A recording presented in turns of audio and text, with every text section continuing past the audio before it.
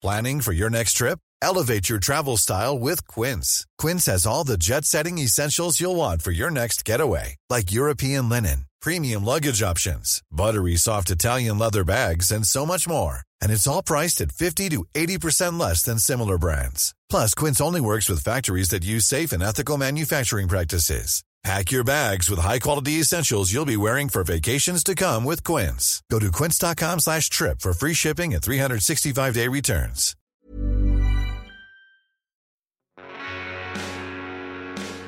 Welcome to this special breaking news episode of Jury Duty, the trial of Robert Durst.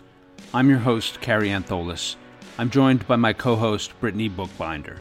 On the morning of Thursday, July 29th, just before the prosecution began presenting the last part of their case against Robert Durst, the defense team presented evidence of Robert Durst's declining health in support of one final motion for a mistrial.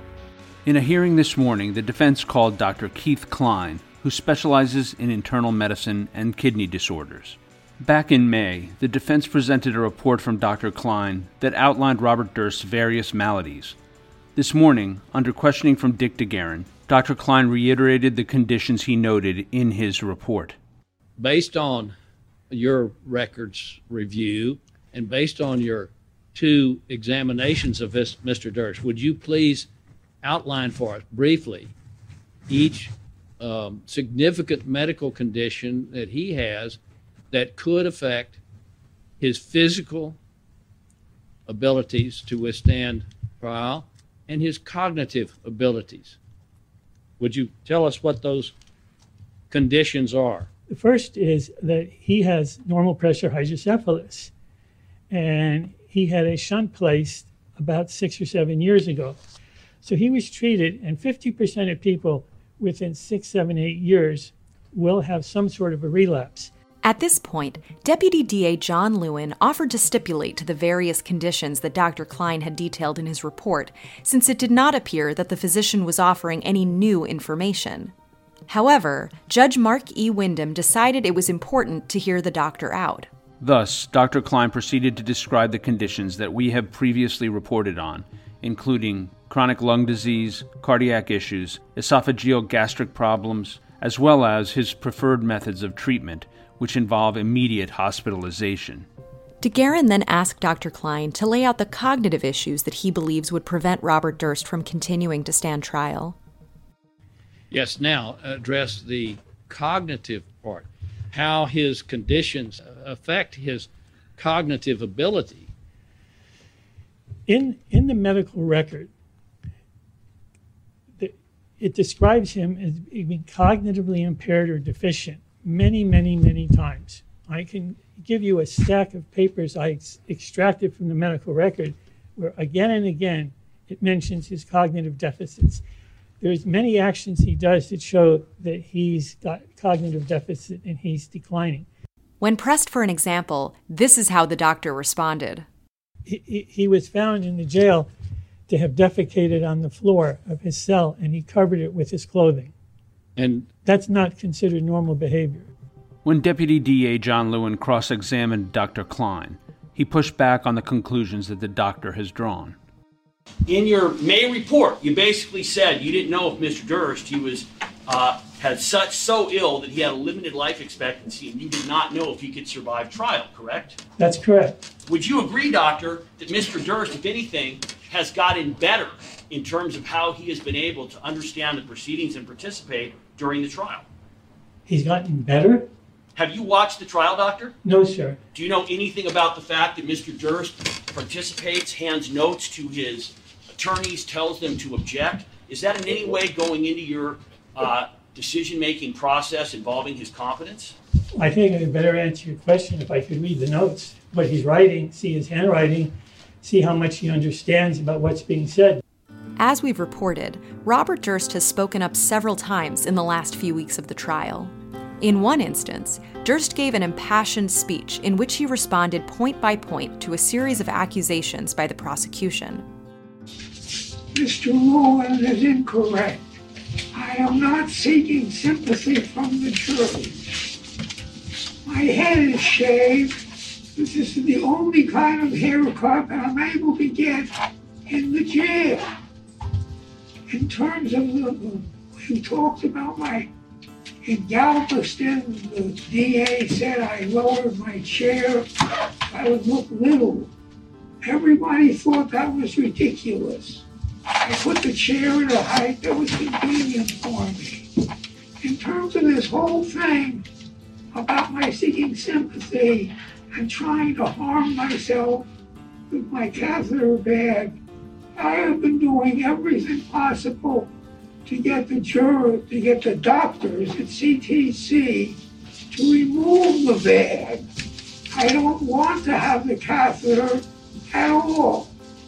This issue about emptying the bag is something Mr. Lewin is raising. I don't think it's meaningful.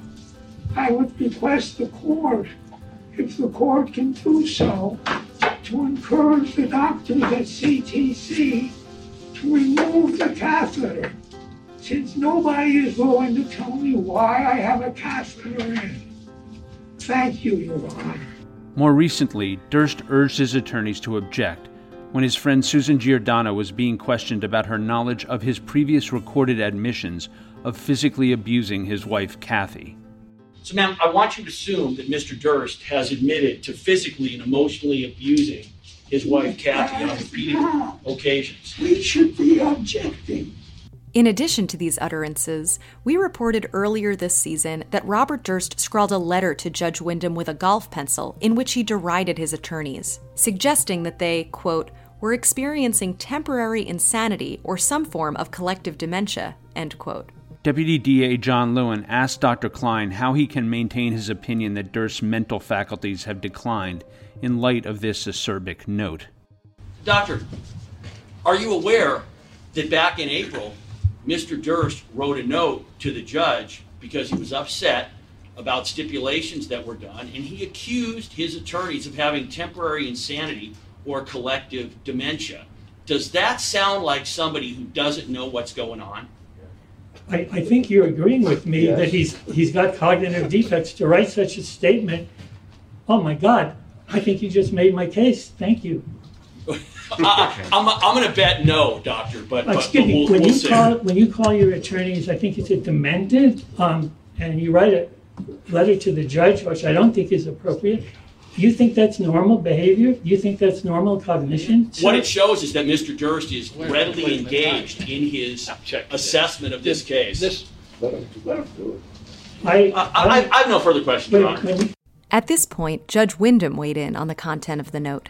Right. I mean, a judgment might be off, but you see the letter? I mean, it is quite.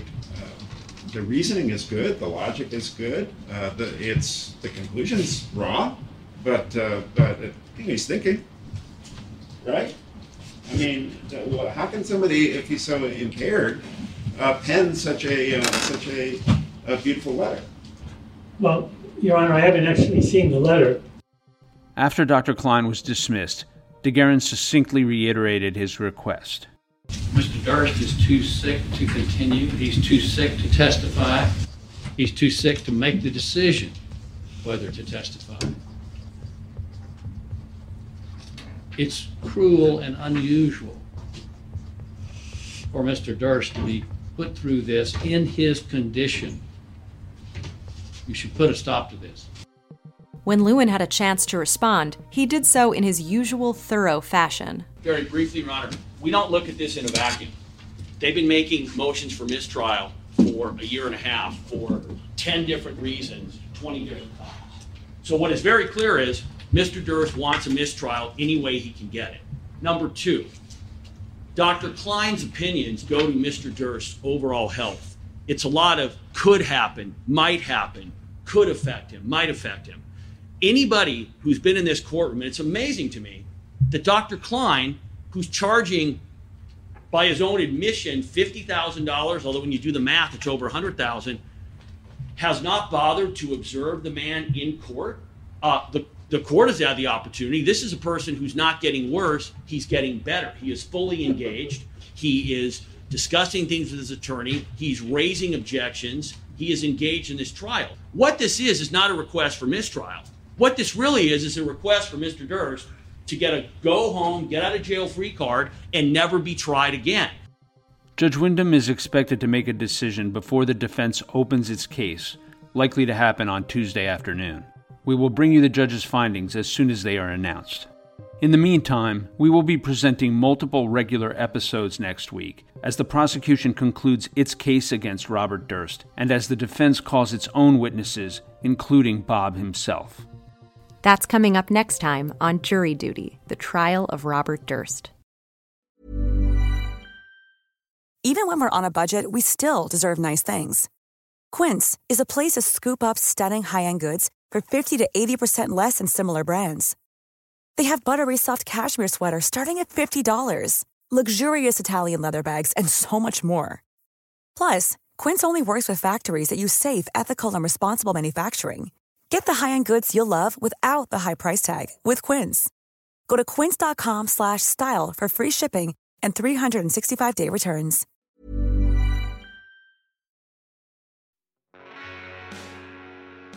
Please remember that you can receive alerts and news breaks on developments in Robert Durst's murder trial, as well as new episodes of Season 2 of Jury Duty, The Trial of Robert Durst, by subscribing now on Apple, Spotify, or wherever you get your podcasts. Again, if you want to refresh your memory on where the prosecution and defense are heading with their arguments in the trial, go back and re-listen to episodes from Season 1. And head over to crimestory.com for in-depth coverage of the Durst story. Jury Duty, The Trial of Robert Durst, is created and produced by Carrie Antholis. This episode was written and edited by yours truly, Brittany Bookbinder. It was co-produced by Alexis Notarbartolo and Brittany Bookbinder. Music was provided by Strike Audio. Thanks for joining us, and we hope you'll come back for the next episode of Jury Duty, The Trial of Robert Durst.